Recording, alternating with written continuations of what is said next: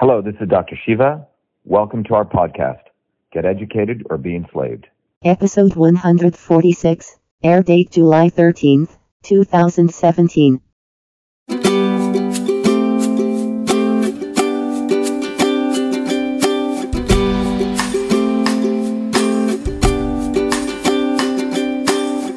are the realist with your mindset on a goal.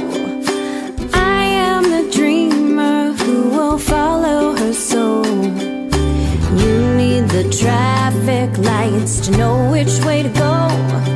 I trust in my heart and in the way the wind blows.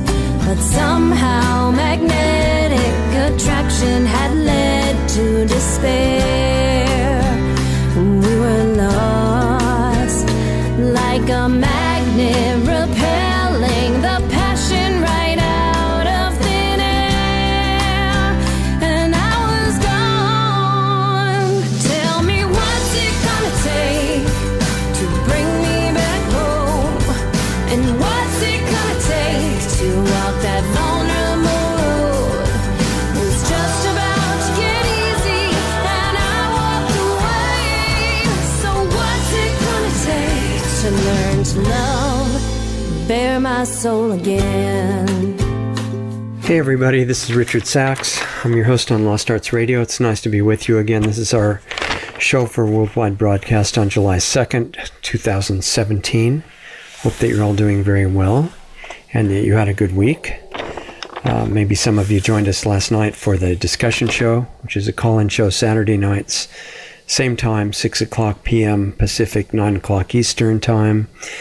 And tonight's guest is kind of out of the sequence that we've been doing recently because once in a while I come across somebody who's running for office somewhere, trying to jump into the world of politics, which is usually a very selfless act, you know, for somebody that knows what's involved in that and is a good and sincere person. And I like to support people like that. Tonight's guest is actually running for Senate in Massachusetts. I think the last time we had a political candidate on was somebody who was actually already in office. That was Heather Scott, great person in Idaho. And we're still in touch with her. She's doing wonderful things there, trying to bring back sanity and ethics and constitutionality to government in Idaho.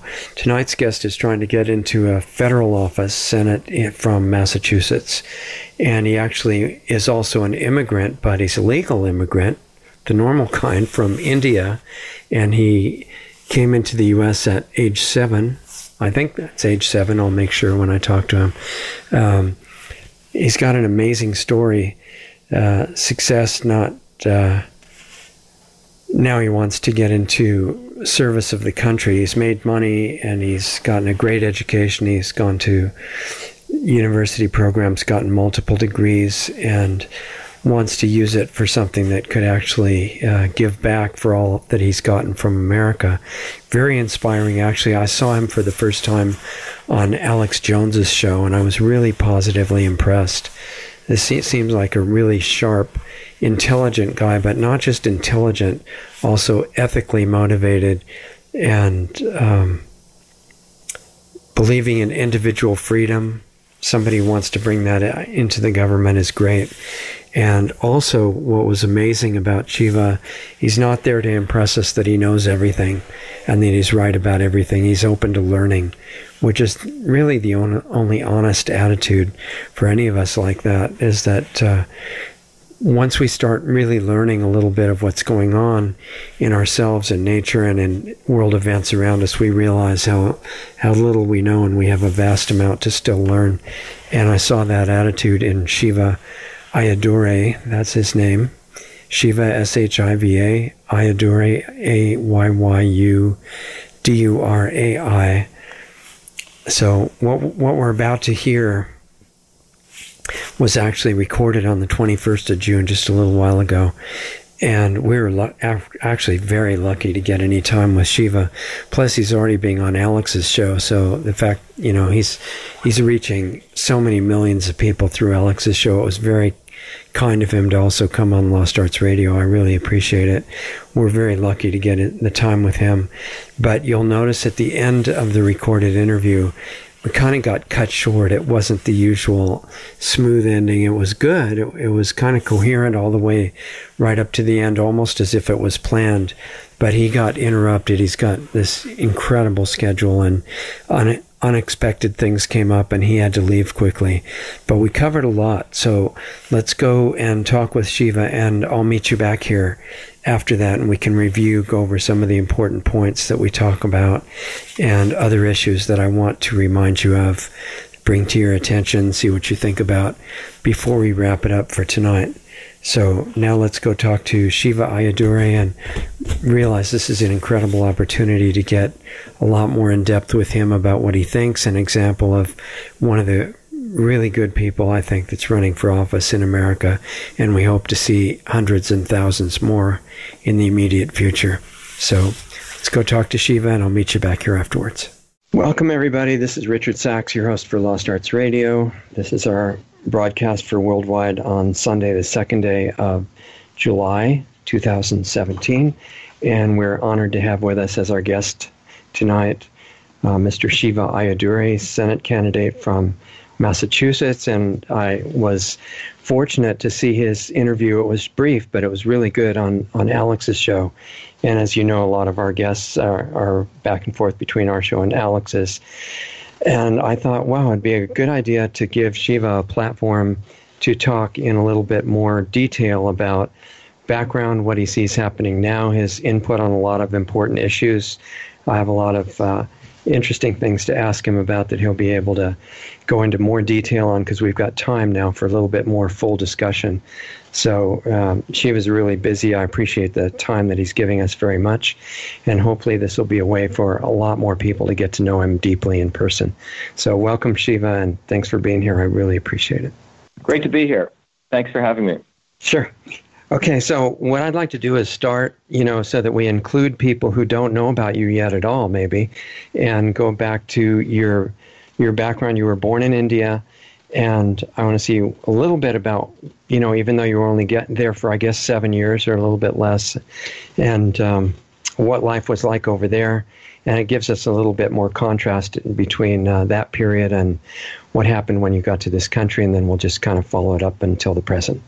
Yeah, so first of all, I grew up in India at a time which still exists today when, there's a caste system in India, which some of your audience may know about. A caste system is where your success is based not on your merit or your work, but on where you were born into.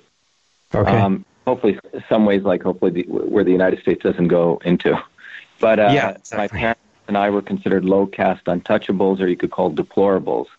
So the fact that my parents even made it here is quite significant. The fact my parents even got educated is probably 1 in a trillion. And so I came here when I was 7 years old. But, my formative years were in India. I used to go back regularly. In fact, I still have a home there. Mm-hmm. What's interesting in my case is my family, which is my mom and my dad and my sister, were the only ones who came India. The other 100-odd or 200-odd cousins and extended family are there. Oh, okay. So wow. sort of, what part of India is that, by the way, Shiva? Well, I grew up in Bombay, but my parents are from South India, known as Tamil Nadu. Okay. And South India is as different to Bombay as Mississippi is to, New York City. That's how different it is. Yeah. Or even darker the differences. So I grew up in Bombay, but I also spent at least 30% of my time in a small village in deep South India, which had no electricity, no running water as a kid. Okay. And so my mom was a mathematician, my dad an engineer, and my grandparents were poor village farmers who worked 16 hours a day in the field. The earliest memories I have of them were on weekends. My grandmother was trained in the traditional arts of Siddha and Ayurveda, India's traditional system of medicine that dates back nearly 5,000 or 10,000 years. And she healed people. So on weekends, people would come to her home. She was a village healer. She would observe their face to diagnose different dysfunctions in their organs. And then she would make personalized formulations for them from a host of herbs that she had learned from other, eminent teachers who didn't go to universities, but were trained in the arts of Siddha and Ayurveda. So I saw her empirically heal lots and lots of people, and so that motivated my interest in medicine.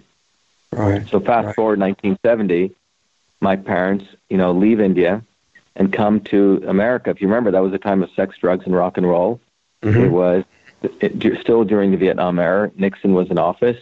Right. And we moved to Paterson, New Jersey, which is a very colorful place, one of the poorest cities in the United States. And in 7 years, my parents moved on average probably about every year and a half, because those days you didn't have school choice, so we went to the better public school systems. So we went from Paterson to Clifton to Parsippany and then eventually Livingston. And during that period, I had a lawn mowing business. I had a paper route. I was a typical American kid, but I was very motivated in science and medicine. I also played sports.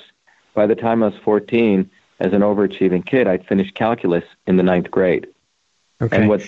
Shiva, I want to interrupt just one thing that you skipped over so we don't go too far past it. You said that you guys were coming from the untouchable class in India, right? And I know that some of the preconception of what that is among the people that know about it here is that the people in that who are caught in that class are so destitute that they just absolutely can never do anything to get out of their situation. How did you guys do it? I think it was a combination of probably total set of circumstances. You have to understand, my mom came from a broken family. The father ran off with the maid, which is unheard of in India, right? Yeah. Everyone, there's no divorce. It's like Catholic system, and I think that motivated my mom as a 8-year-old kid. Literally the father ran away overnight. She had no place to stay. I think that, different people react different ways to stressors, Mm-hmm. My mom reacted by saying she wasn't going to depend on anyone ever in her life again, particularly a man. Right. And so she became extremely motivated to get an education. In fact, she still to this day, she's one of 2 women in that South Indian part of India who got a master's in statistics. Just sheer hard work. You want to call a mutation. That's what my mom was. Okay. And now you take a look at my dad. He grew up in war-torn Burma in the 30s, bombs going off everywhere. His grandparents had moved there to find their fortune, and that my great-grandfather left as an indentured servant on what you would call an indentured slave ship, where you worked off your time. He apparently was such a hard worker, the captain of the slave ship just liked this guy, let him off of his bond, and he worked his way up in Burma. My dad was born there. World War II comes. They literally have to walk back to India, walk through the Assam trails. So my dad had not studied any formal education until he was 10 years old. He comes back to his village. This very nice teacher educates him under a mango tree, literally. And my dad was so like a sponge. He wanted to absorb knowledge. Yeah. And so, again, another anomaly. So in many ways, I'm sort of a crossover, probably 2 sort of mutations. Wow, my mom and super my dad. adventure movie. Right, that's incredible. Yeah, so it just complete whatever you want to call it. So, so when I came here, when I went back in 1975, it's the first time I realized a stark difference between India and here. My aunt still lived in a small 3-foot by 3-foot hut. Yeah. And that's when I realized. That's when I made a decision as a 12-year-old that I was going to do something to change the world. That all of this inequity never made any sense to me. Mm-hmm. So that's really been my motivator. I was a 12-year-old kid who actually made a decision to do something. And when I got back, that's when I decided to study really hard and excel. And that's what I did. So by the time I was 14, I finished calculus, top of the class and everything, good sportsman, got accepted to a special program at NYU. 40 students were selected across the United States to learn computer science. And I was one of them. I learned 7 programming languages at NYU at the Korean Institute of Mathematical Sciences. Finished that, top of the class. It was like a military-type computer science program. In 8 weeks, we learned tons of stuff, and I was ready to work. I came back. I had humanities courses left. My high school teachers changed the rules so I could work full-time while finishing up my humanities classes and work at Rutgers Medical School in Newark. Remember, I was interested in medicine. Right. So I started doing research in why babies were dying in their sleep, called crib death, applying my training in computing to my interest in medicine, and I built some of the earliest algorithms to predict the onset of a sleep apnea. which is when a baby, watching its sleep patterns. Now, while I was doing that, a side effect took place. One of my mentors there, Dr. Les Michelson, said, Shiva, I'll give you another challenge, which was in those days, the way collaboration, the way research got done was in these big institutions, there was a secretary. Always every researcher or doctor had a secretary. Mm-hmm. And each secretary had a physical desktop. On her desk was an inbox, an outbox, folders, and a typewriter. And through that typewriter, you would write an interoffice mail envelope, right? Mm-hmm. I mean, a memo with carbon paper. You'd attach, you sound familiar? They had a address book. And this would go into a physical envelope, which was then put into pneumatic tubes and sent around the office. It was a very complex system. So if you wanted to hire someone, you had a cover letter, you had attachments, you'd forward their resume around. And I was asked to convert that entire system of systems of hundreds of different features into the electronic version, and I called it email. Wrote 50,000 lines of software code. Wow. And that's what I created. And never made I think some people have heard of email at this point, too. A lot of people are actually using it. So I created the first email system as we know today. At that time, I was 14, 15, 16, went off to MIT. When I first arrived at MIT, on the front page, they highlighted 3 kids who had done something of note. I was the kid who had invented this email system. And I went to the president's house that year. It was 1981 for dinner because I was freshman student body president. Mm-hmm. And what I was told by the president of MIT was, it's unfortunate you can't patent software, but you should copyright it. And because I didn't know in 1980, the Copyright Act of 1976 was amended to be the Software Act of 1980. And that's what I did. I sent away all the 50,000 lines of code, and on August 30th, 1982, I was issued the first U.S. copyright for email, recognizing me as the inventor of email. But by the way, it was only 1994 did the Federal Court of Appeals recognize software as a digital machine. Up until then, they thought software was sheet music. Anyway, went off to MIT, did 4 degrees, always doing some type of medical research. Mm-hmm. And, started 7 different companies. In 2003, something interesting occurred. The world of biology was going through a revolution. If you remember, the Genome Project had just ended in 2003. The irony of it was we found out that we are not our genes, meaning up until then, medical biologists were very reductionist. They thought, if you have this gene, you're going to get this disease, right? If you have so that was the project to map the human genome, right? It was called the HGP, Human Genome Project. The interesting thing is the assumptions were, a little worm has 20,000 genes. We as humans must have at least 500,000 genes. And the irony of it is when the project ended, we only have 20,000 genes. Yeah, so that's what interesting. That made people realize is that the number of genes is more like keys on a piano keyboard. Okay? Mm-hmm. And those keys on that piano keyboard, you can play an infinite set of music, right? Right. Which is a function of the molecular pathways, our thoughts, in fact, what foods we eat. So this has led to a whole new area of biology called systems biology, which basically is when I come back to MIT. And I said, my advisor said, Shiva, come back and finish your PhD. And the challenge I took on, just like email, was could I create a mathematical model of the whole human cell? So if email was the electronic version of the interoffice mail system, could I create a mathematical version of the human cell, modeling all the complexities of the molecular pathways? And that's what I proceeded to do. So my latest invention is called CytoSolve, cyto meaning cell, solve, which allows us to literally look at the known science for any disease, any molecular phenomenon. So if we want to look at inflammation, there's thousands of papers written about that. And those papers are wet lab experiments. We can extract from those the actual molecular pathways, which are like little jigsaw puzzle pieces, extract them, convert them to models, mathematical predictive models, because you can do small models well. And CytoSolve is like an orchestra conductor. It pieces together systems of mathematical models.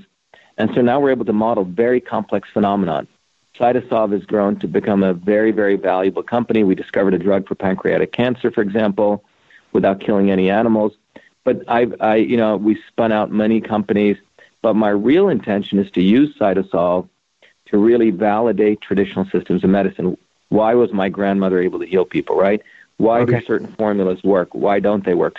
So in many ways, at the age of 53, I feel like I've been fortunate to fulfill that dream I had as a 5-year-old kid. By coming up with Cytosolve so that you could give validity in the scientific world to what your grandmother was doing. Is that accurate? That's one thing. I've also been fortunate when I went back to India after I did my PhD in 2007. I went back on a Fulbright to do what was a PhD on Siddha. My Fulbright on Siddha and systems biology. I wanted to find out if I could find the missing link between Western science and Ayurveda and Siddha. And I had a major breakthrough. I literally correlated what's called systems theory, which is how engineering systems are built, from airplanes to thermostats to, wind wipers on, your car. And I found that the principles of those engineering systems match one-to-one with Ayurveda and Siddha. So I basically have deciphered what the ancient rishis and yogis of India were saying. Ayurveda and Siddha were not medical systems. They were systems to understand all systems. And so that resulted in a whole curriculum I built called Systems Health. I've written many books on this. We have a training institute in Cambridge. And at that training institute, we literally are retraining MDs, PhDs, in fact, Eastern medical professionals, yoga teachers, and Ayurvedic people on what is Siddha and Ayurveda. So when I did this course, I initially did it at MIT. We used to have 200 people show up on a Thursday night. On one side would sit all the egotistical MDs and PhDs and engineers, and the other side were the woo-woo, yoga people. And the course really, literally brought them together, because I was able to show that the ancients were not just people in saffron robes, which is what it's become now, but they were actually looking at the world as a complex system. So that's Systems Health. So I have Systems Health as one business, and the other business is Cytosolve. Okay, interesting. And you said you started 7 companies. Are those all running simultaneously now? Oh, well, the companies that, I own a real estate trust, which is my investment company. We have a big building in Cambridge. I have Cytosolve, which runs simultaneously along with Systems Health. We still have a company called EchoMail, which I grew to a very large-sized company. Now it serves small businesses, which is for email management. It's the AI in email. And then I have an incubator fund called General Interactive. I also have my nonprofit, International Center for Integrated Systems. We do a lot of research in systems. In fact, we did some of the pioneering research to show that GMOs, a GMO is not the same as a non-GMO. That, in fact, GMOs, particularly GMO soy, has 250% less glutathione than non-GMO soy. Shiva, I wanted to ask you a question that comes up a lot with when we have guests that have multiple companies. There's this little issue that there's only 24 hours in a day. I'm sure you've noticed. And a lot of people have trouble keeping up with a normal work schedule. How is it possible? What can you tell people about how it's possible to actually keep up with the workings of 7 companies and not go completely crazy? Well, I think the big thing is, first of all, there's a weird phenomena that takes place. The more you do, the more you can do, and the less you do, the less you do. Wow, that's meaning, and I've noticed this with people who have all sorts of stuff going on. They can't seem to get up. They do less and less and less, and the more you do, you get very, very good at building intuition. You get very good at managing multiple projects in a very methodical way, because you start using what I call systems and process. You learn very quickly to decide what's important, what's not important, when to dive into something hard, and when to move on. Okay. So it's like how does an orchestra conductor conduct hundreds of musicians? Yeah. Pretty wild feat, right? Well, I had a friend of mine who had 3,500 salespeople reporting to him. And I said, Ted, how did you do this? This was in my 20s. He goes, Shiva, after a while, he said he could walk through and he would just know who was working, who wasn't. You build intuition. You see, there's 3 parts of our mind: the intuitive mind, the intellectual mind, and the instinctive mind. The instinctive mind is the lowest form, which reacts to things. It's the reptilian brain. Mm-hmm. The intellectual mind processes things. It's very rational, very clever. It takes a lot of energy. And then you have the intuitive mind, which can make decisions in microseconds. Right. And I'm not saying this is some phenomenal skill that we all have this. It's no different. It's basically repetition is the mother of skill. You do things over and over again. You put in the hard work. you start getting good at it. So my point is, I have a lot of friends who run multiple companies, and you start seeing commonalities. You learn how to get a lot out of a little people, and you also learn the less people you have, you can do more work, believe it or not. Yeah, There's a great book called The Mythical Man Month, written by the former head of the operating system project at IBM. And he talks about what's the title again? Mythical what? I think it's called The Mythical Man Month. Let me see if I remember this right. The Mythical Man Month. And let me tell you what it's about. All right. Yeah, it's the Mythical Man Month. And the idea was, the old model of building large corporations was, okay, if a project took 10 man months, you need 10 people, right? If you had 10 people, you could finish it in a month, right? Okay. Right? If a project took 10 man months, if you had one person, it would take 10 months, right? 10 man months. Yeah. Then people said, okay, what happens if you had a project like a huge project, like building a highway, right? It took 1 million man months. Right. Well, that means you could hire, 100,000 people, and if you worked on 10 months, 10 times 100,000, you could in 10 months with 100,000 people, you get it done in 10 months, right?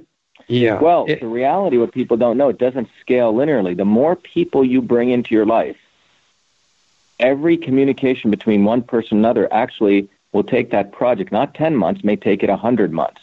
So the efficiency goes down. Yeah, because it's a communication. Think about it when you hire people. You think about all the stuff we face as employers. You tell your assistant to do something. Well, if they don't listen carefully, they do the wrong thing, right? Right. It's like the old telephone story. Well, imagine you tell them to do something, and they tell someone else to do something, they tell someone else to do something. Well, now you have 4 points of failure. So the point is, you can do a lot by yourself, frankly. I mean, Beethoven wrote all those symphonies by himself. So there's this notion that you need all these people. Well, I don't believe you do. I think what you need is a finite set of good people, and you can get a lot of things done.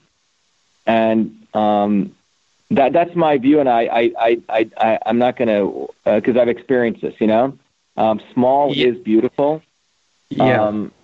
I don't believe big is better. Meaning you get a lot of people, and that's why you need people. I think, think about all the music that the Beatles did, Right. Think about all the great artists. Picasso did a lot of that stuff himself.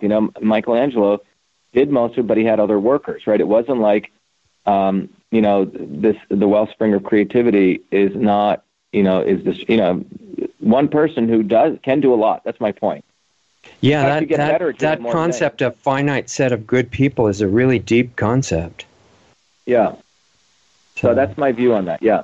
Okay. So where you got to is with these companies, and then what we're missing in the timeline is between then. You did have the idea that you wanted to help the world, but how did it get from there to where you actually decided to start getting directly involved in something political? Well, I've always been political, all my life. I would say my first love has been fighting for truth and justice. If you go to my site, shivaforsenate.com, I'm running for U.S. Senate. There's the About page, and you'll see a whole timelines of me. One as a fighter. When I first came to MIT, I wasn't, I had built email. I had enough credits to finish up MIT in 2 years. I was more interested in political systems and systems of power and injustice and justice. Mm-hmm. I studied with Chomsky, as a sophomore at MIT. And I was more interested in why was there a caste system? Why was it that when I was a 5-year-old kid, I was denied water by my best friend's mother? And why were people of my background treated so horribly? Right. Why was there slavery? Why is there wage slavery? None of these things made sense to me. So that's what motivated me. So I studied every major political theorist, every major political history book. And I started practicing it at MIT. I was one of the first students to make sure more women and more minorities came in. I started a student newspaper, a pretty radical newspaper. There's a picture of me burning the South African flag on the steps of MIT because MIT, a liberal institution, claimed they were against racism, yet they were investing in racism in South Africa in the 80s and making money off of it. And during my PhD graduation, I was the only one who took out a banner in front of 10,000 people as I'm getting my PhD, which said U.S. out of Iraq. Half the crowd booed me, and the other half crowd, cheered me on. I have not care. I am not a politician who puts his finger up in the air, which is what all of these career politicians do. Exactly. They're all bogus, So I have stood my ground because ultimately I know it's a gift to have life, and then from where I came from, people had nothing. But to me, the purpose of this human life is to do good to mankind, as Byron said, and that's a chivalrous plan, And if not nobly requited, you might even be hanged, So that's what I believe, So I take life in that way, and I think we're supposed to fight hard, create and invent, and this world is what we create. And so that's where I come from in all of this. So I've been a fighter. I went to India on my Fulbright. I was appointed by the Prime Minister of India to run the largest innovation center. Beautiful bungalow in Delhi. I was a deputy director in the Indian government, additional secretary. And in the midst of that, I exposed all the corruption in Indian innovation. And I had to leave India under death threats up through Nepal and out. When I came back here, I went through the entire email controversy when my papers went into the Smithsonian after my mom died, after the editor of Time magazine wrote an article called The Man Who Invented Email. I never got fame or fortune out of it, but when that went in, the vitriol by the liberal mainstream India to deny the fact a 14-year-old Indian-American kid invented email forced me to take my rightful place in history. I fought back. We sued Gawker. We drove them to bankruptcy. Hulk Hogan had sued them also. And, they pulled down the 3 defamatory articles, and they had to pay me close to $750,000. And that's my life. And then I recently exposed Monsanto using my new invention at MIT. I wrote a series of 5 papers which showed that GMOs are not equal to non-GMOs. The mainstream media wasn't picking this up, so I told Monsanto I'd give them my $10 million building in Cambridge. So I'm a fighter, and that's who I always will be. And I detest people like Elizabeth Warren, who are in many ways the fake establishment. They are the establishment, but they speak a good game. They're the guys like in India.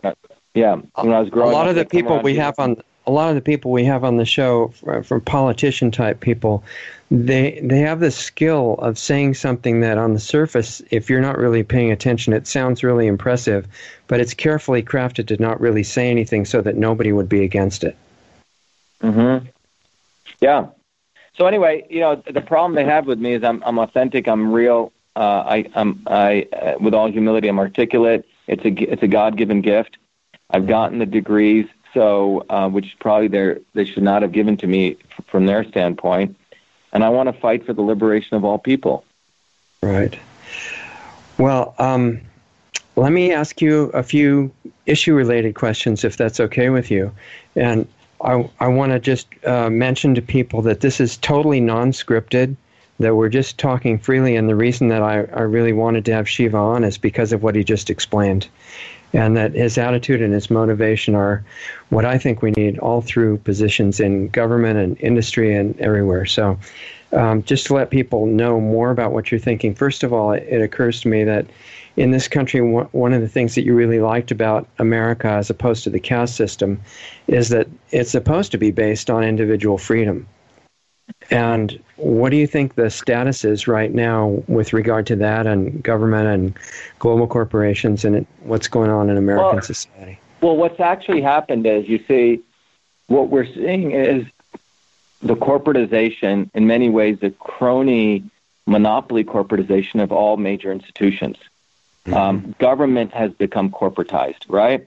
The average state employee makes $33 an hour, minimum wage. The average private employee is now making $17 per hour, which means politicians earn their votes by telling federal employees that they're going to get this and this and this, all these benefits, right? So they keep them on the plantation, as I like to say it.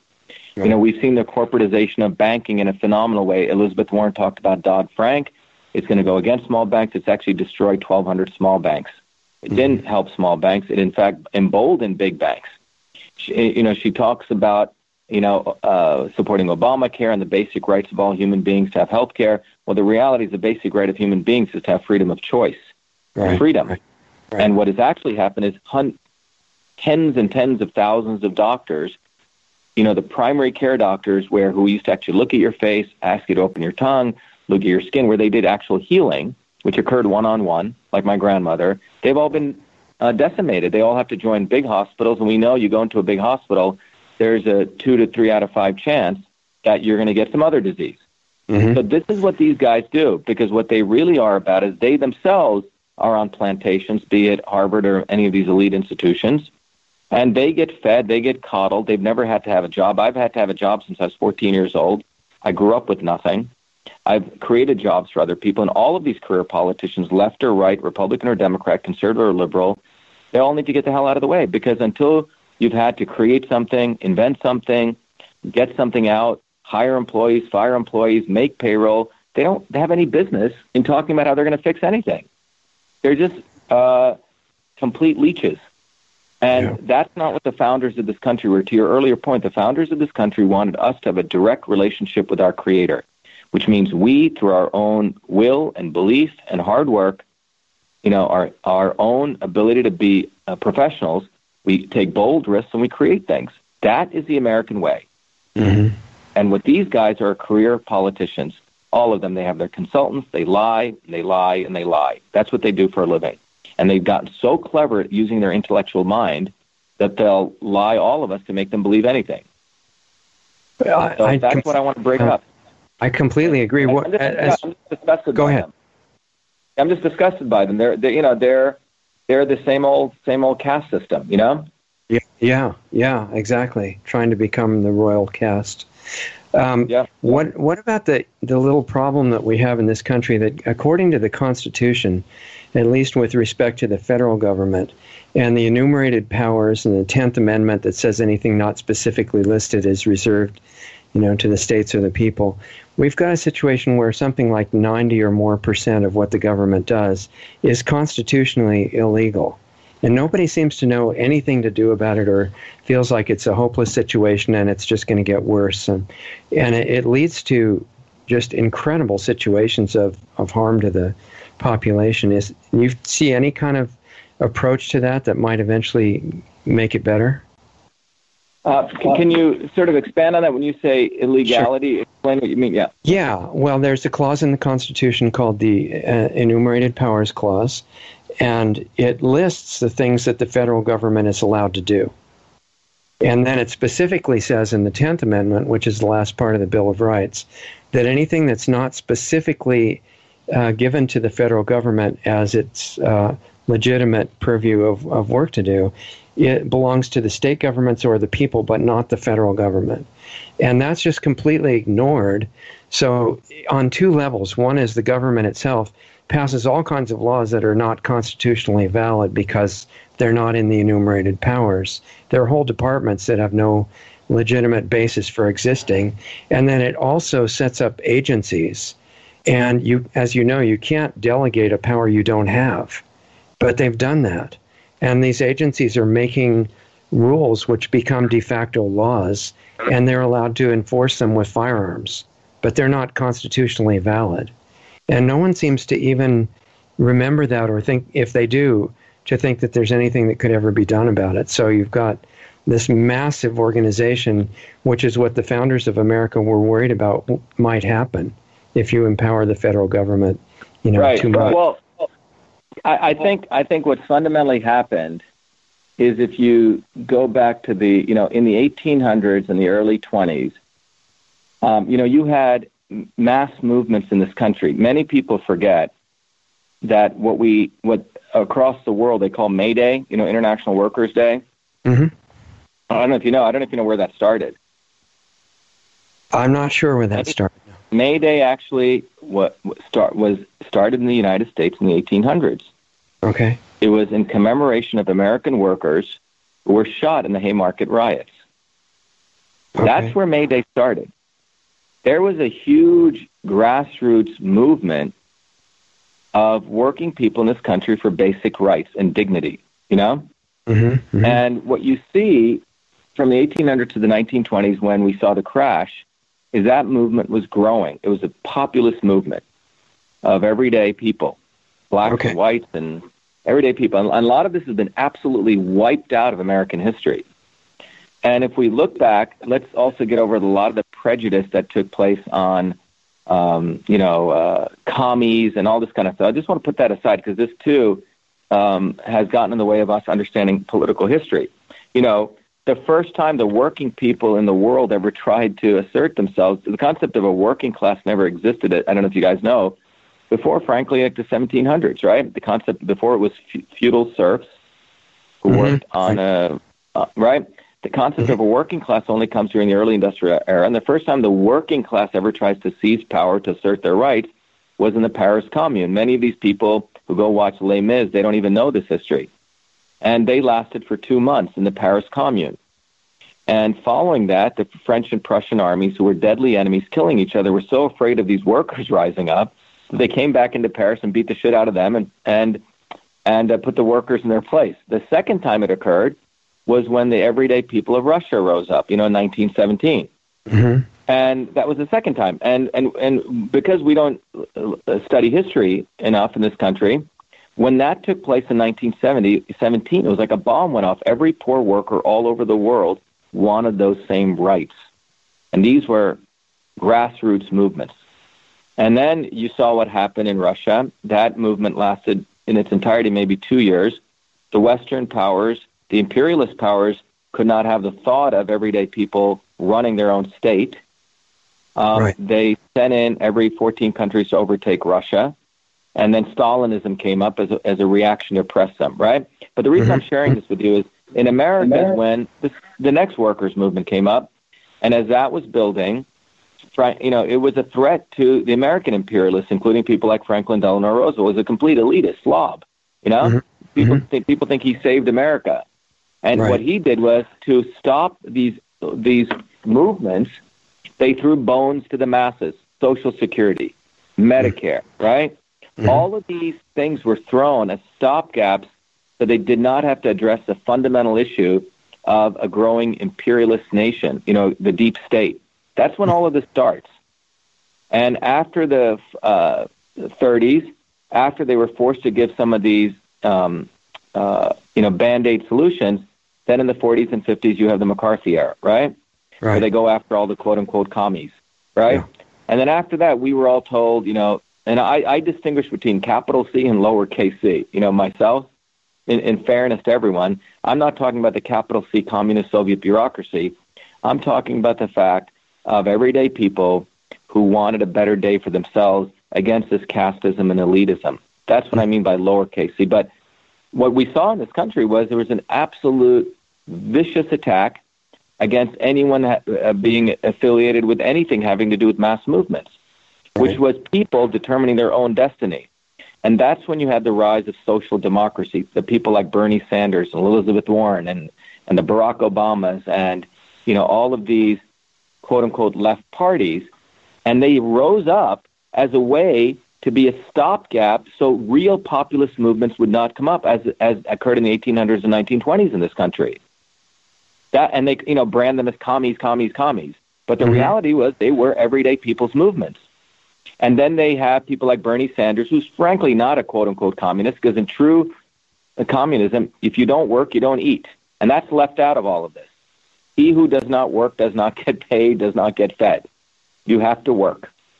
And my point is that we've seen a subversion of political philosophies of the masses by people, people claiming, Elizabeth Warren uses the word revolution and Sanders does, and hope and change. And what these fundamentally guys are is they want to take the energy of the masses and bring it back to the state. And part of that is what you just said. Part of empowering the state is, the standing army, standing militias, standing government agencies that were never supposed to exist. The power was to be to the people in local levels, local legislatures. Power was supposed to be decentralized. Right. And they built this corporate state. And when Steve Bannon says he wants to deconstruct it and he says he's a Leninist, there's a lot of truth to it. He says he's a Leninist and people think, oh, he's a communist. No, Lenin was for the destruction of the state apparatus, which subjugated all of us, which was a bureaucratic state, which consumed most of the wealth of nations. And that is what we have right now. We have a bureaucratic state. And if you're a politician, you get associated with that bureaucratic state. You promise jobs to your friends, and that's how you get elected. Right. Well, you just had an example of the federal government stamping out movement in the states because, you've been talking about GMOs, and in my opinion, they shouldn't be produced at all. But if they are, a lot of people wanted to at least have labels on them so that they would know that they were eating GMO ingredients. And one state that passed a law that they had to all be labeled was Vermont. And that was about to go into effect. Actually, it did go into effect, and then they took it down. I talked to several of the state representatives, and they didn't really understand. The federal government doesn't have the constitutional authority to tell the states they can't label GMOs or things like that. And they just do it and figure that nobody understands that. So that's an example of what I'm talking about, of the government doing things it can't legally do, and people just obey. And I think that's kind of a problem. Yeah, I mean, I was up there with the senator, the governor of Vermont with Neil Young. Right after our research came out, there's a video, if you search for it, up on YouTube, where I gave a talk completely summarizing in very layman's terms the fact that GMOs have no safety assessment standards. It's all self-reporting. Right. The amount of effort it takes to put a single drug out there takes 15 years, but we can put out a genetically engineered food into the public food supply with purely self-reporting. And it's an absolute sin. And it's all... And the self you're referring to is the biotech industry, basically, right? Well, yeah, but, Obama, is the one who appointed Michael Taylor, the former head of science policy, from Monsanto to be the deputy director of food at the FDA.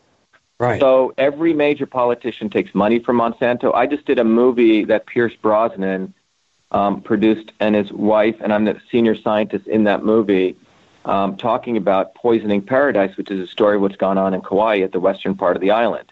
Okay. But the reason I'm sharing that with you is that the science we've done, when you go down to the molecular pathways, the technology we have shows that there's no safety assessment standards.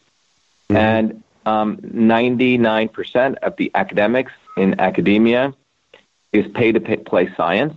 They don't tell the truth. They're the modern priesthood. They don't do science. They write narratives now.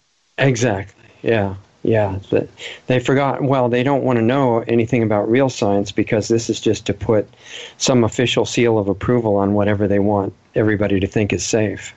Yeah.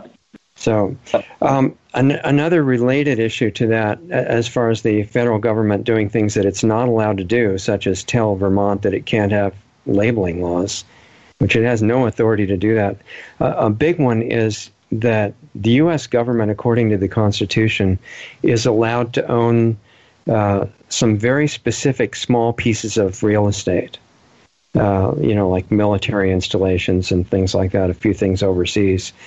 And instead of that, it now owns, illegally, but it says it owns about 40% of all the land in the U.S. belongs to the corporate United States. And I'm wondering, do you have any idea of something that might be able to be done to stop that, reverse it? Yeah, I mean, I think, it's not that different than the Catholic Church, which owns trillions of dollars worth of land, right? Yeah. Right. A lot of this land, it has many ways been taken, right? For the government to control large, vast amount of resources, as I understand. That's true. And it's for that bureaucratic state. We used to complain about the Soviet bureaucracy, right? Which was, the initial notion of communism was it was for the masses, and over time it became state capitalist. It's almost as if you took all the heads of the major U.S. companies and you merged them into the state, right? Oh, yeah. And that's what's actually happened in America, right? We have a merger's crony capitalism. And the state's literally incorporated now. I mean, it's a web of corporations legally. Right. So it's become all corporatized. And I think, for me, when I look at the human cell is not one big cell. There's literally 10 trillion cells in the human body. Nature designs things to be decentralized. There's no center to the universe per se, In fact, if anything, knowledge and information and control is actually distributed at the edges. And this is probably one of the most fundamental principles I learned with, like the email controversy. meaning that the theory is innovation must occur at the big institutions, the military-industrial complex. It cannot occur at the edges, right? It can't occur in Newark. It could not occur in Franklin, Idaho. By the way, Philo Farnsworth invented the first TV, very similar to my story as a 14-year-old kid. Innovation must be owned. It must be farmed, no different than the farming of food. So everything is factory farmed now. Innovation is farmed. Medicine is farmed, right? Factory farmed. Politics is factory farmed, right? Everything is factory farmed because you can control it. Yeah. And the central notion of the state is to control. And if you want to really think about it in a philosophical sense, the opposite of love is not hate. The opposite of love is control. And what we have is an environment, right, where we created this massive controlling behemoth. And because it relies on control, not on creativity, not on being inventive, not on being intelligent, not on belief that others know better, we've created what we have today. And we've created, politicians, they're consultants who run for these elections. They watch which way the wind blows. They don't have any positions. And that's why in many ways Trump winning, in my opinion, was such a revolution. I've never voted before in my life. I didn't like either side of this two-headed snake. Right. When Trump won, I saw a guy, forget him as an individual, but he was willing to say things on that stage others were not. It was amazing. And he continues to fight. So in many ways, that's what inspired me to vote. And then I chose to be a Republican and run because of him. I would never have done this before because in some ways he threw a big bomb, a necessary bomb. Yeah, exactly. I mean, both parties are definitely, this is my opinion now, I'm the one saying it, they're definitely organized crime at this point. However, Trump infiltrating the Republican Party, which is now trying to destroy him, is just the first chance of somebody sincere being in office in president since what I remember, the last one maybe be John Kennedy. It's just totally amazing. Well, and he was knocked off by the deep state, right? Yeah. So they intend to do the same thing if we're not coming up with a way to prevent it at this point. Yeah. So, and another thing that's tied into all this is control. Being the very interesting point you made, control and love being opposites, but control being exerted over whole countries all over the world by a very clever institution called central banking. And we have that in this country. It's not part of the government. Most people don't know. It's private, mostly foreign-owned corporation. And they're able to devalue the money legally and basically siphon off all the wealth of the people who live in the country and give it to the central bank. And I really think that most of the people in Congress right now are probably controlled by blackmail and bribes, and that's why they don't go after this organization. How do you get, in general, how do you break out of a system where there's this depth of corruption where you literally do have blackmail, bribes, and intimidation controlling the Congress individuals to the point where they don't even read what they vote on anymore? I think we need to vote them all out, The reality is, as long as you can make profit from war, profit from ill health, we're going to have these idiots there. And the reality is none of these people, they're all un-American. We talk about illegal immigrants. I consider these people illegal Americans from a philosophical standpoint. They are Americans in name only, Americans in citizenship name only. They sort of got the paper.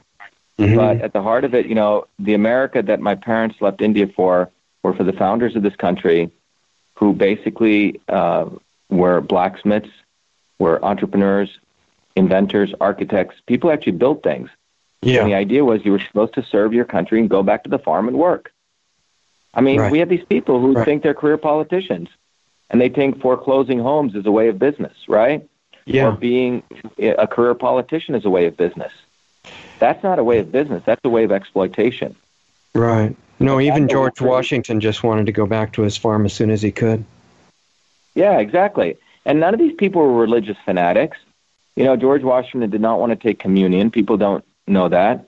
Jefferson, questioned the story. And this is to the religious right, because there is no right or wrong. They've created their notions of Christ.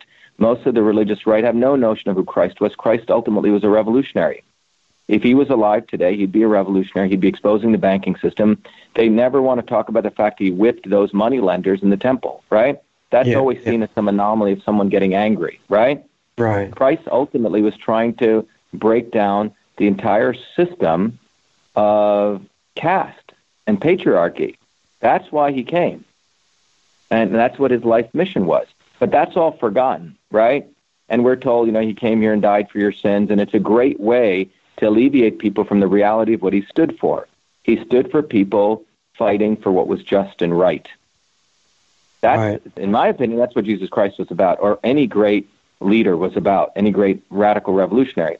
And if you want to be a spiritual being, look at what's going on here and now and fight for that. And it really doesn't work to hide from all this stuff anyway. I mean, you eventually get affected by it no matter where you go. Yeah. So, now what about, this is an issue that I've had for a long time. What about, do you and will you write your own speeches? And if not, who would write any of them? I write all my stuff. I don't have to write speeches. Okay, good. Because my feeling is that it should be probably a felony to have somebody else write a speech for you. Yeah. Because how's anybody going to know what you think if it's somebody else's writing? Right. Okay, that's one. That is incredible. I mean, that puts you ahead of so many politicians immediately, because if you say something, I tell effective stories with facts interconnected, because the story and the arc of that story is to expose people to the contradictions, right? Mm-hmm. And, if you like Joseph Campbell's stuff, the hero's journey in this. Yeah. And that's how I structure when I speak and I share stuff, in those two sort of frameworks. Okay, so the amazing thing is you're actually saying what you think. I mean, it sounds silly, but this is rarely done. I'm sure you've noticed that. The other thing is a lot of the programs that are being done covertly by the partnerships of global corporations and government agencies that give them special privileges. One is a worldwide spray program referred to scientifically as geoengineering, or in layman's terms as chemtrails, and it's been analyzed by some great scientists, one of which we've had on the show a lot, and it's got some really nasty ingredients, and it's doing some bad things to the soil, air, water, and people and animals and insects and everything, and no one will talk about it, or let alone deal with it. Are you aware of that? And if so, do you have any ideas what might be? It's chemtrail stuff. A lot of people brought up for me. I haven't had a chance to study it well.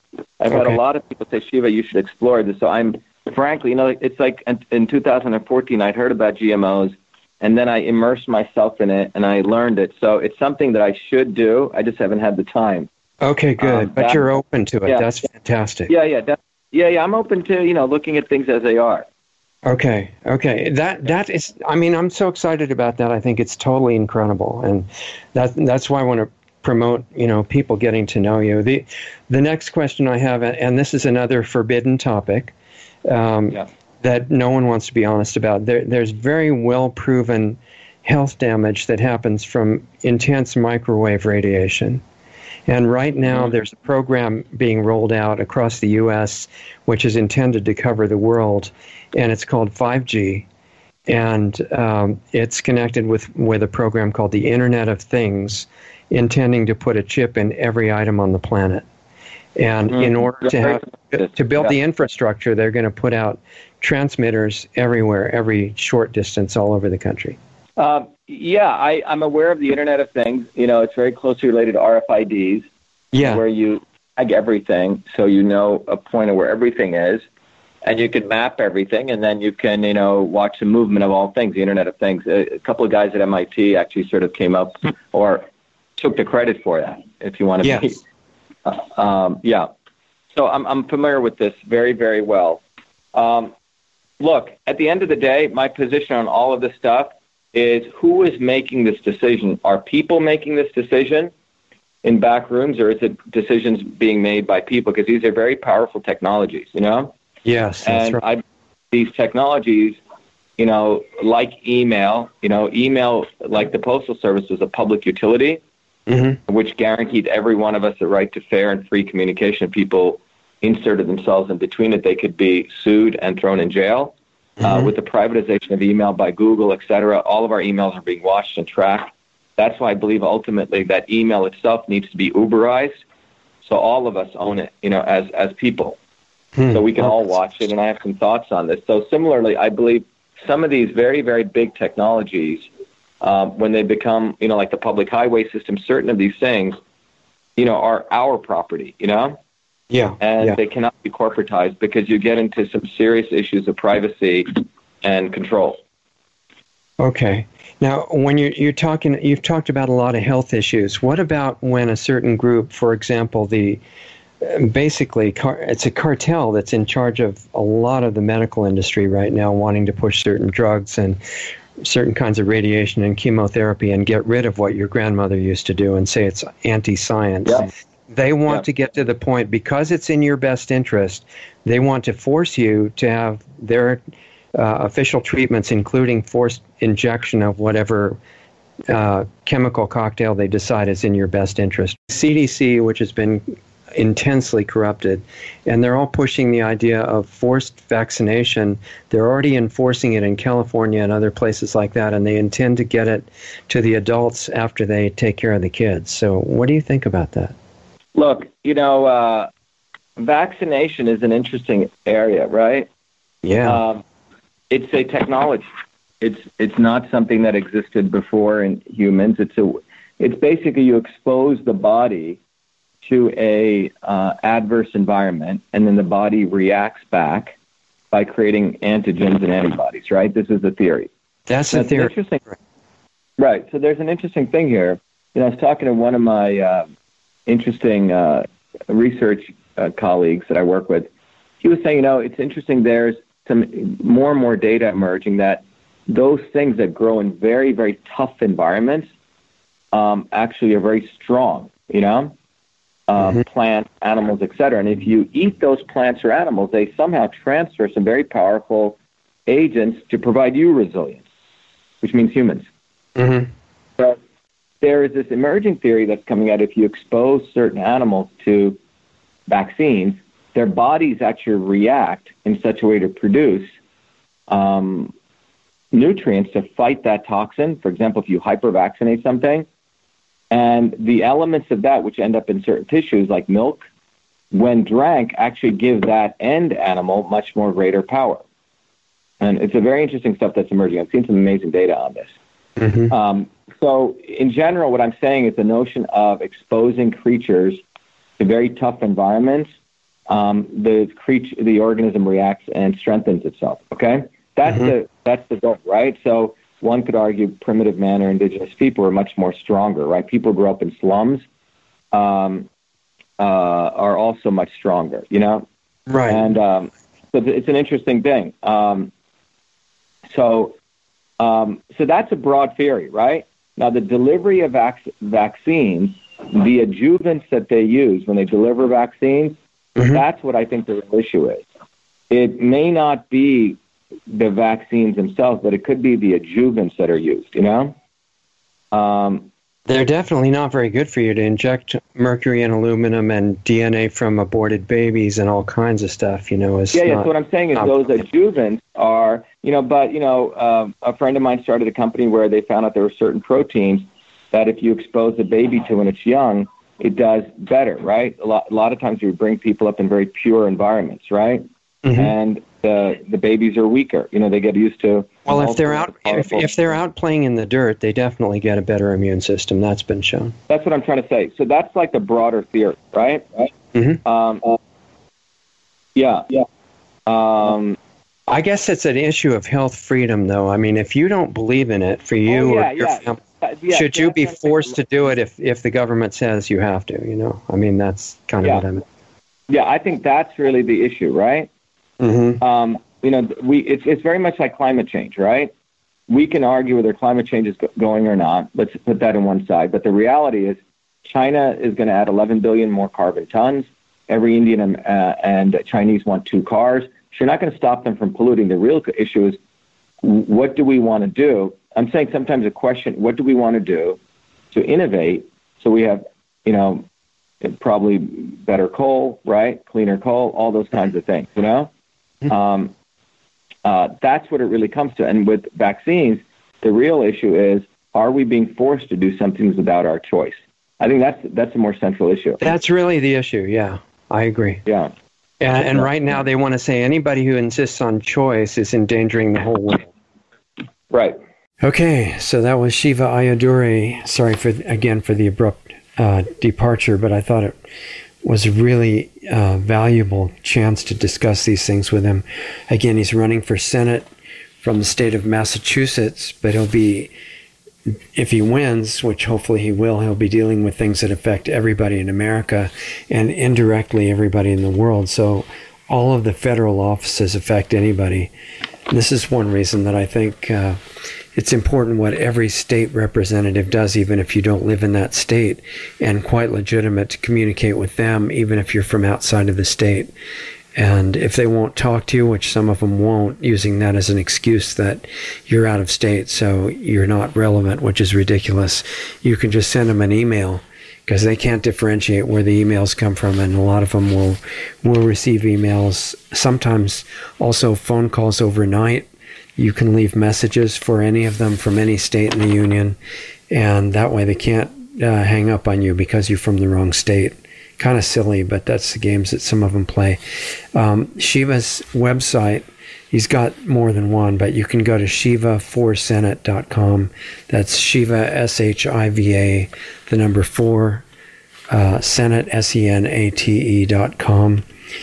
And I noticed that when looking back at the recording that we ended on the issue of vaccine freedom, and I thought that was really appropriate. We've been talking a lot with many great guests recently on the air about that issue, and even though most people don't understand that vaccines, in my opinion, and I've done a lot of deep research into them back all the way to when they started, and I think they're a total scam. Sorry, I know you're not supposed to say that, but my tendency is to be like the little kid in The Emperor's New Clothes and say, hey, he's naked, even though that's not politically correct to say that.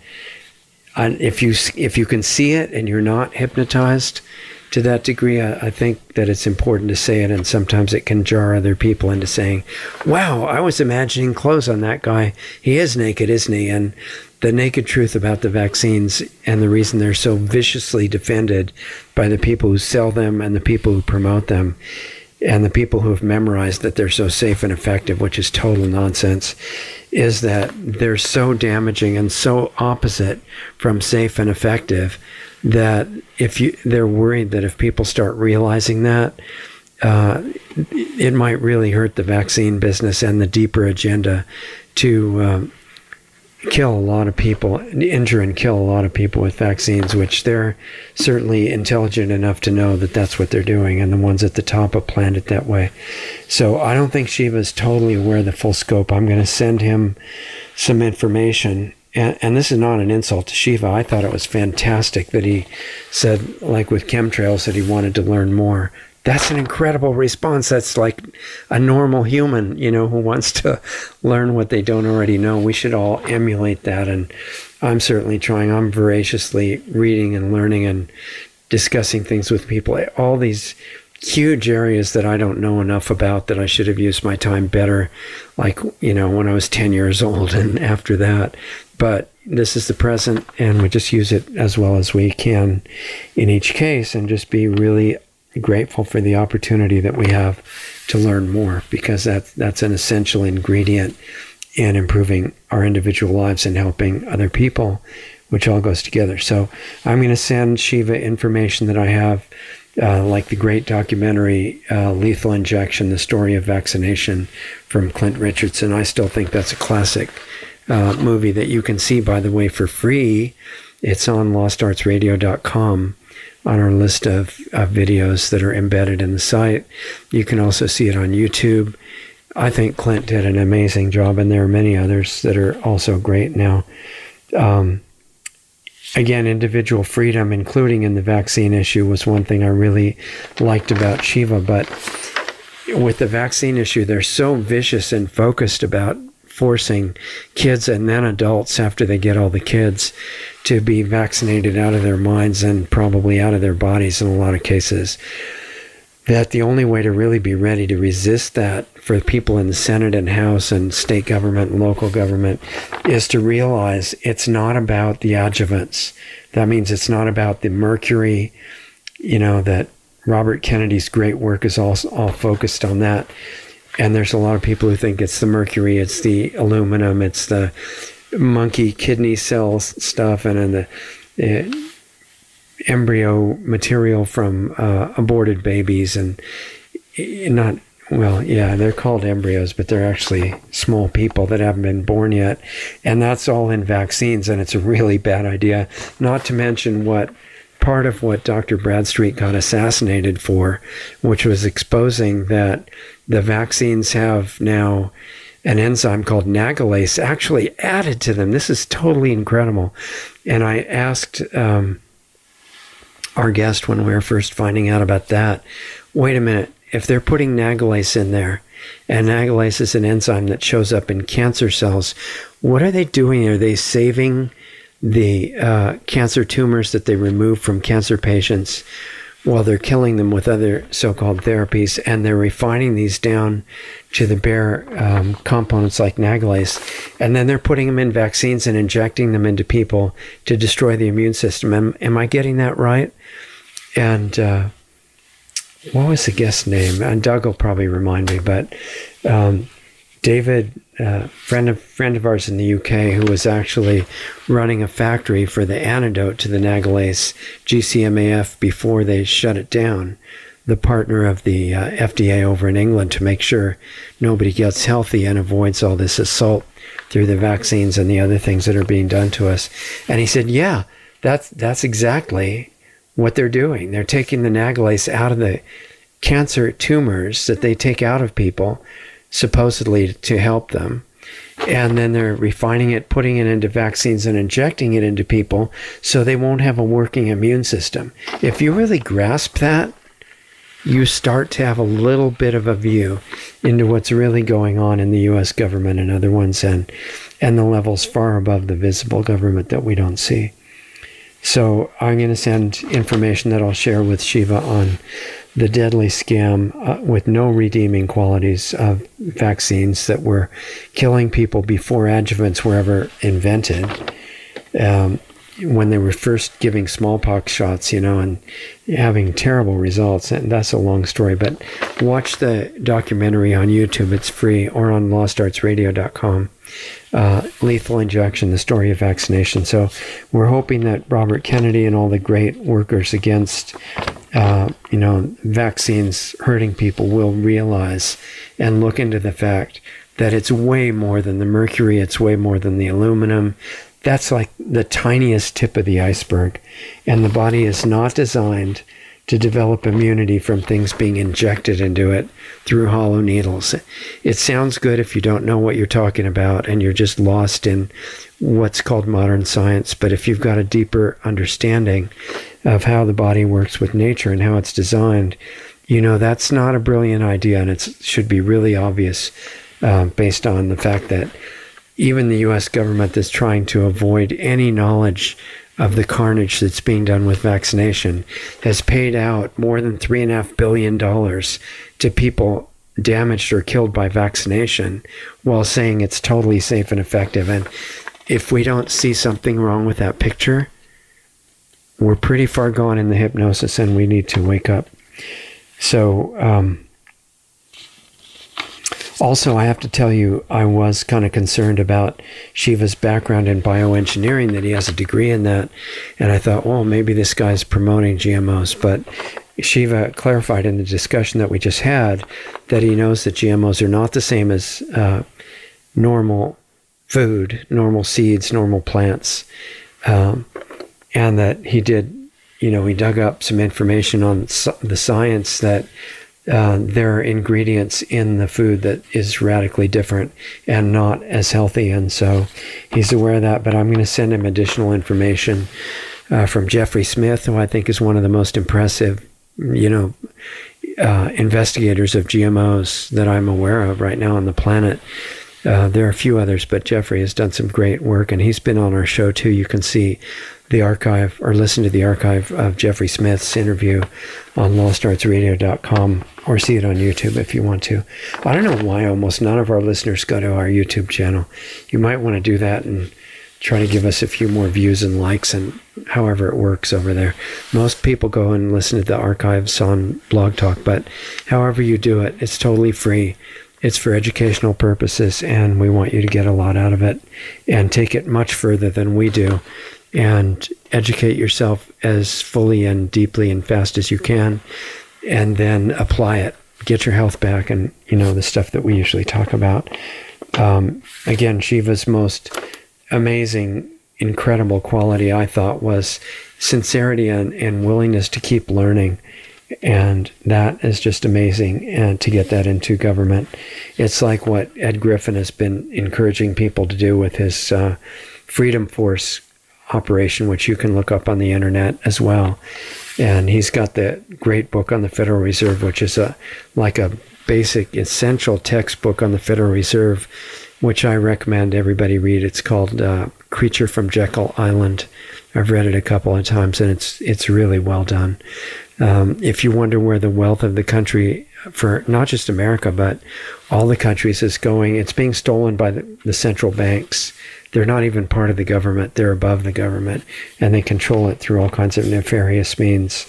As I say, I'm going to send Shiva more information on chemtrails, including the link and information from Clifford Carnicom at Carnicom Institute. That's worth keeping up on the internet as well.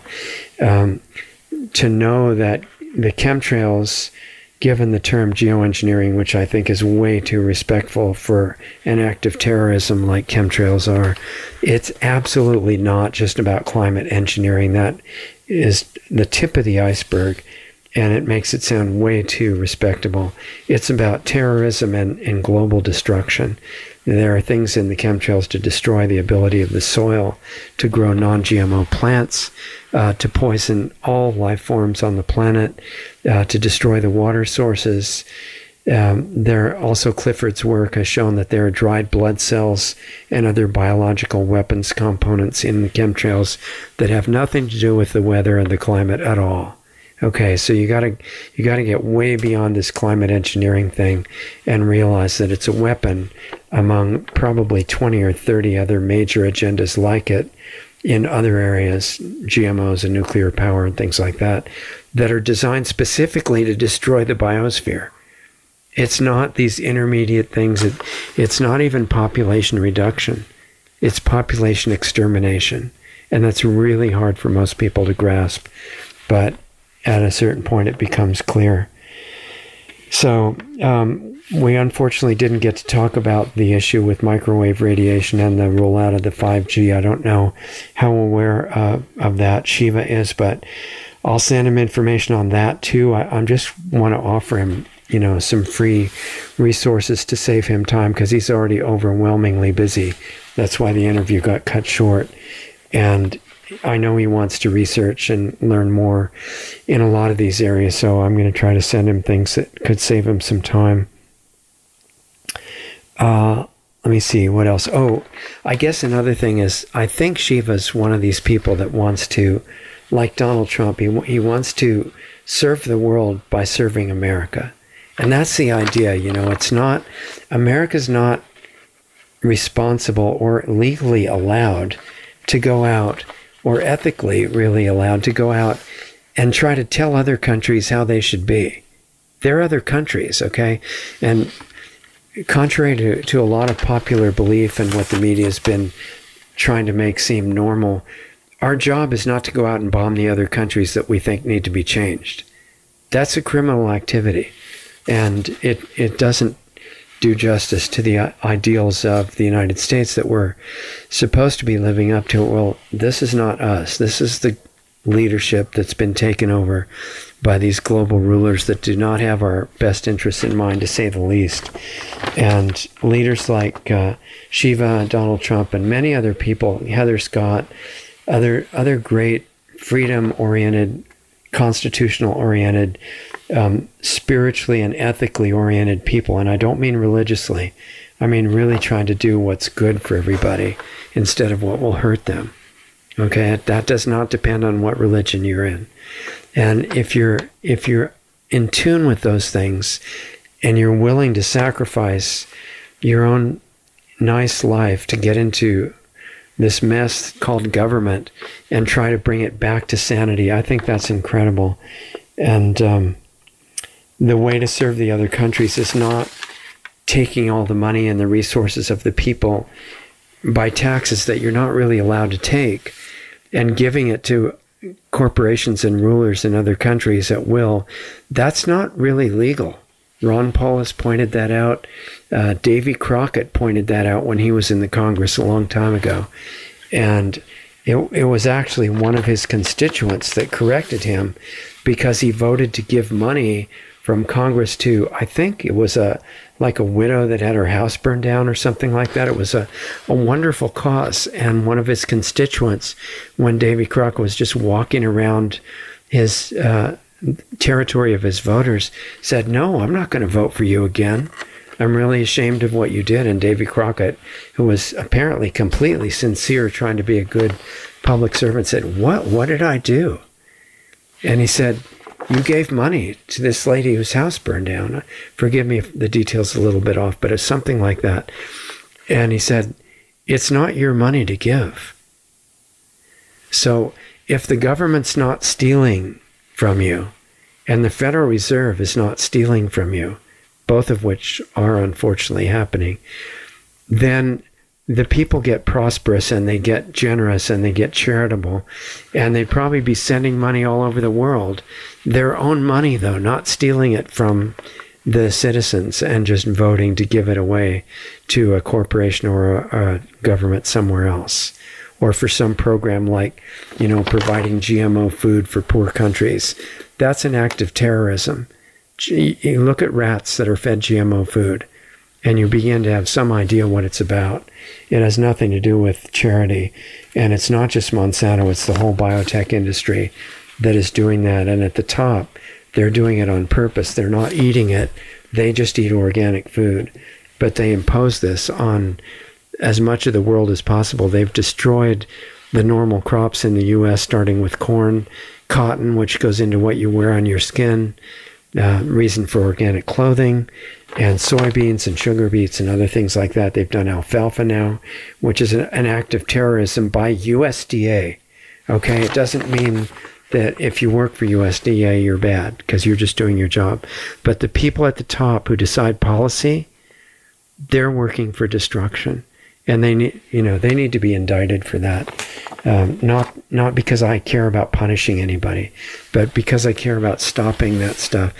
GMO alfalfa in general circulation will outcompete good alfalfa, and it'll destroy the alfalfa crop just like they've already destroyed the national corn crop. This is a crime of such incredible magnitude that it's a real tribute to the system of brainwashing that we're under, that people don't seem to have any idea about it. Or if they do, they don't seem to care. And they're just, well, whatever, we're helpless. And people like Shiva, Heather Scott, and other ones that are willing to take part in local, state, or federal government, or any level, your school district, whatever, and try to bring back sanity, those people are doing some really good work. But, when it comes down to the bottom line of it, even though these great people are getting into office and they're going to do good work, I don't think it's enough. And that's really why we're here. Because the forces that are working for destruction are very powerful. They have a lot of momentum behind them. They don't care what we think. In America, they just intended to kill us anyway. I'm sorry, but that's the bottom line, and it's really too late in the game to beat around the bush and not tell the truth, as if that was ever okay. It wasn't. It's just that now it's especially not okay because our time is limited in this particular form. Our ultimate time is not limited, but that's another story. We talk about that on Saturdays if you're interested. But for the contribution to try to make the world sane again, my feeling about that is the real work that has the power to actually do that and overcome what the global rulers can do, that's in a hidden area that you're not supposed to know about, which is consciousness, not just repeating the word, but what it really refers to. And if you want to get into that with us, join us on Saturdays for the discussion show. Same place, 6 p.m. Pacific, 9 p.m. Eastern.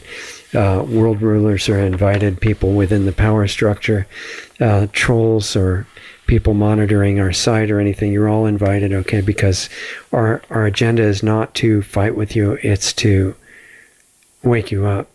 Because if you're inside the power structure and you didn't get in like Shiva or Heather or some other good people, and you're there consciously to hurt people or maybe just to enrich yourself no matter what happens to everybody else, if you start becoming aware of some things that you don't know about now, your motivation's going to change. And you've got the same spirit inside you that we do, and we could use your help. So we're reaching out to you. In fact, on a bigger scale, on the physical level, we're really pushing now to try to find a safe source of funding for the school that I want to build. And I'm interested in building it probably in Arizona for a number of reasons. There's at least some memory of individual freedom there, and the climate, and certain areas have the water and the soil and things like that, and the number of hours of sunlight which we need for various things. If you happen to notice any individuals or families or companies or sources that maybe would be safe to talk to about funding this kind of thing and not corrupt it. We can't work with the normal venture capital people or the people who see it only for money. We can't do that. I would rather have it never happen than have it corrupted in any way. But I know there are people out there that want to help America and the world to survive. And the real foreign aid is by example. And then letting the prosperous people help whoever they want, for the money that they earned. This is a model that there's a lot of beauty in it, and we can bring back the soil to its original condition. We already know how to do that. All the food will become superfoods. It gets very exciting, but it takes a lot of money. So keep an eye out, for sources, and let us know, richard@lostartsradio.com, if you come across any possible people that could help, or if you want to help us even just keep going at our present level, and you have resources in the form of money that you want to donate, you can do that at either site. LostArtsRadio.com has a donate button, and so does the school site, which you might find interesting. Actually, it's got one version of a possible business plan, actually, and some other things about the school. We have all the details. We could build it right now if we had the money. And that is LostArtsResearchInstitute.org. I think you really might find that of interest. And you could let me know what you think of it. I always like to have feedback from you by email, richard@lostartsradio.com. So, we're just here because we want to educate, but not just telling you, well, this bad thing is happening and that bad thing is happening and look how terrible the global rulers are. All that's true, but what's the point of that if you don't go any further? So we need solutions. And all of the analysis that I've done over many decades into health and consciousness, and also into the economic and political power structure that's been running America and most of the world for a long time, the only area I can see is the one that is the most taboo, way beyond what the holistic doctors exposed, for which they were killed. And originally I felt like I couldn't talk about this stuff, but now I realize if we don't talk about it, then we're sealing our fate, and I don't want to do that, because there are babies being born, there are little kids running around, and there are generations trying to come in, and they're depending on us to try to put in some kind of positive energy to this thing, not sink into arguments, who's the best organic gardening source, or who's got the best health information, or, I've seen that kind of thing within great causes. Within the microwave radiation movement, there are factions wanting to kill each other, and same thing within the geoengineering and chemtrail groups. Don't waste any of your money, but any of your attention hating anybody. It's as ridiculous as having fear. No matter what happens, we know this is an unstable place. We could get cut to pieces. Anything could happen. But having fear doesn't help at all. It makes you weak, and it cuts off your source of inspiration, which we really need right now. So don't be afraid of anything. Learn how to relax. Recognize the tension that you're carrying and drop it. And then start focusing on beauty instead of the horrible things around us. It doesn't mean to be unaware of them. You split your attention. We'll talk about this more on Saturday. But you use your intellectual observational capability to strategically make decisions about what's going on around you in your life, in the world, etc. But your emotional side, that's eating emotional energy 24 hours a day, making you feel really good and strong or terrible and depressed, that you never give to the bad things that are happening. You keep that connected to what's the most beautiful, inspiring thing that you can possibly imagine, and don't move it unless it's to something better. And that way we keep our energy high all the time. We gradually learn how to eliminate all the susceptibility to disease and what's called aging. You grow beyond that. And then people like Shiva and Heather and others come up to do great work in government, but it doesn't matter if you're not in government, if you're just dealing with your family or your friend or somebody that you walk by in the grocery store. That is just as important, and it's got massive possibilities.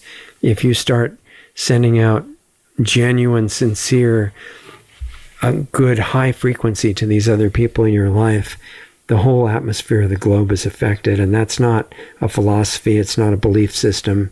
It's not a religion. There's something behind it that's very deep. And join us Saturdays if you want to learn more about it. Otherwise, thanks for being with us. I'm sorry to go on so long. Hope I'm not putting you to sleep. But I'm so grateful that you spend a little bit of time with us every week. I think that's great, and it makes me want to do a better job with this. I was never really a radio host. I'm just talking to you guys and sharing some things that I've learned through trial and error, mostly error, and eventually figuring out some of the things that are valuable.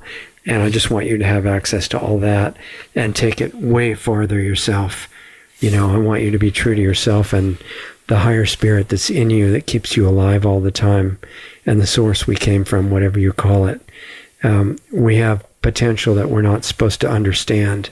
We're supposed to think that we're weak and helpless and dependent. None of that was ever true. You're the most incredible being beyond what you can imagine, with energy that you couldn't even grasp it intellectually. So I figure, since that's who we are, let's break the taboo on knowing that and experiencing that and being that for real in our lives, so we can do something useful for ourselves and everybody else at the same time. I probably did a terrible job explaining that, but I hope you kind of get the feel for what I'm trying to say. And if any of you guys want to do that with me, that's really my ulterior motive, is to invite you to that adventure trip. And it's an incredible one. So thanks again for being with us. I appreciate you very much. And you're an incredible being. It's my honor to have any communication with you at all. And have a great week. And if you feel like it, come visit us Saturday for the live call-in show. And we'll see you then. Listen to our new shows with guests every Sunday night at 9 p.m. Eastern, 6 p.m. Pacific. All new shows and archives are available at blogtalkradio.com/Lost Arts Radio. Find us on Facebook at facebook.com/Lost Arts Radio.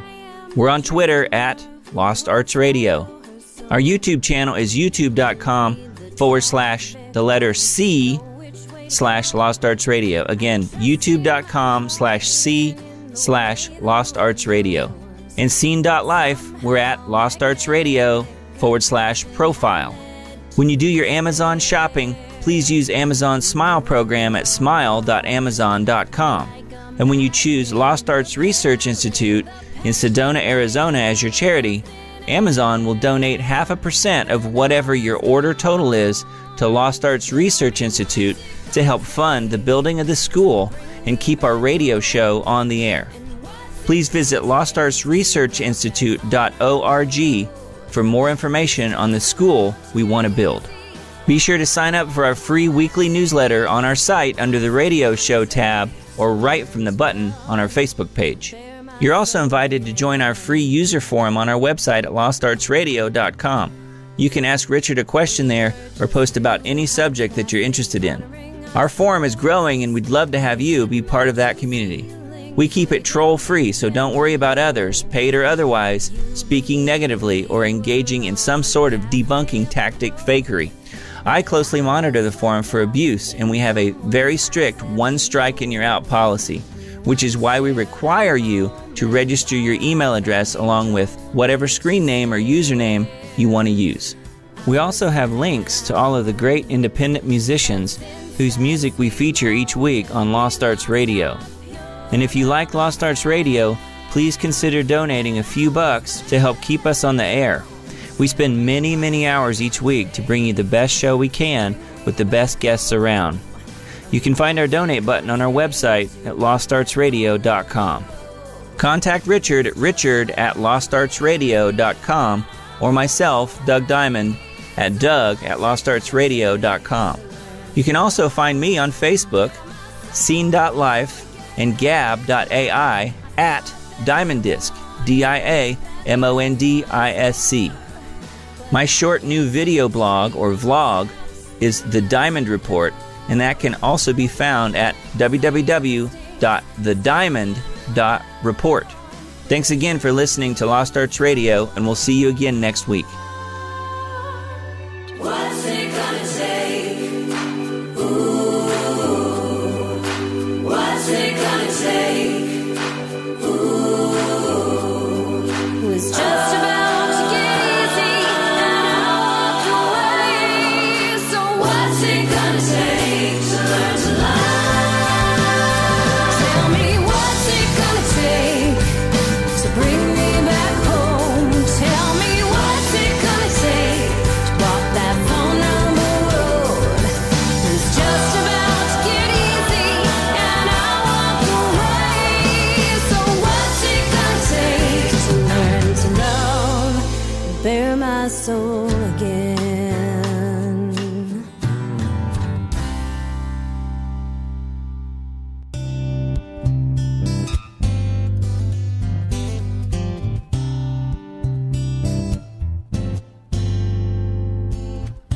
You can spend your life pursuing dreams, taking your ambitions to extremes. The only thing that matters in the grand design is what you take and what you leave behind.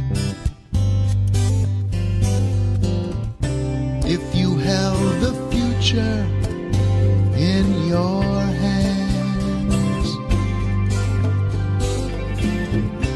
would it make you change all of your plans?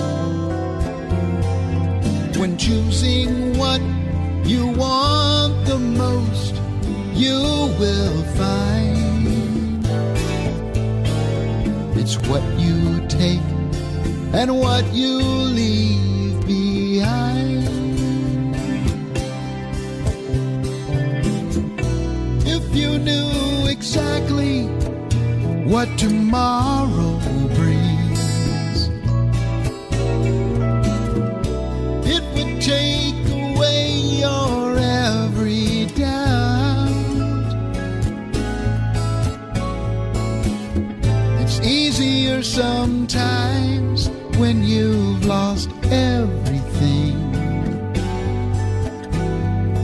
to know what you can keep and do without. When all the praise and accolades of fame fade away and no one knows your name, it will be much clearer, and you won't be blind to what you take and what you leave behind.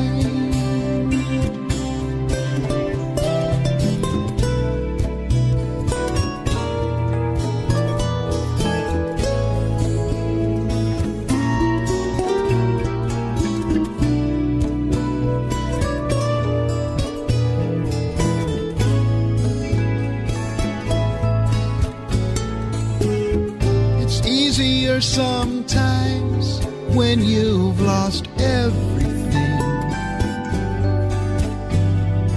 to know what you can keep and do without. Life becomes so simple when you know. You can't take it with you when you go, but who you love and who you care for all the time stay in your heart, held by the ties that bind. They're what you take, not what you leave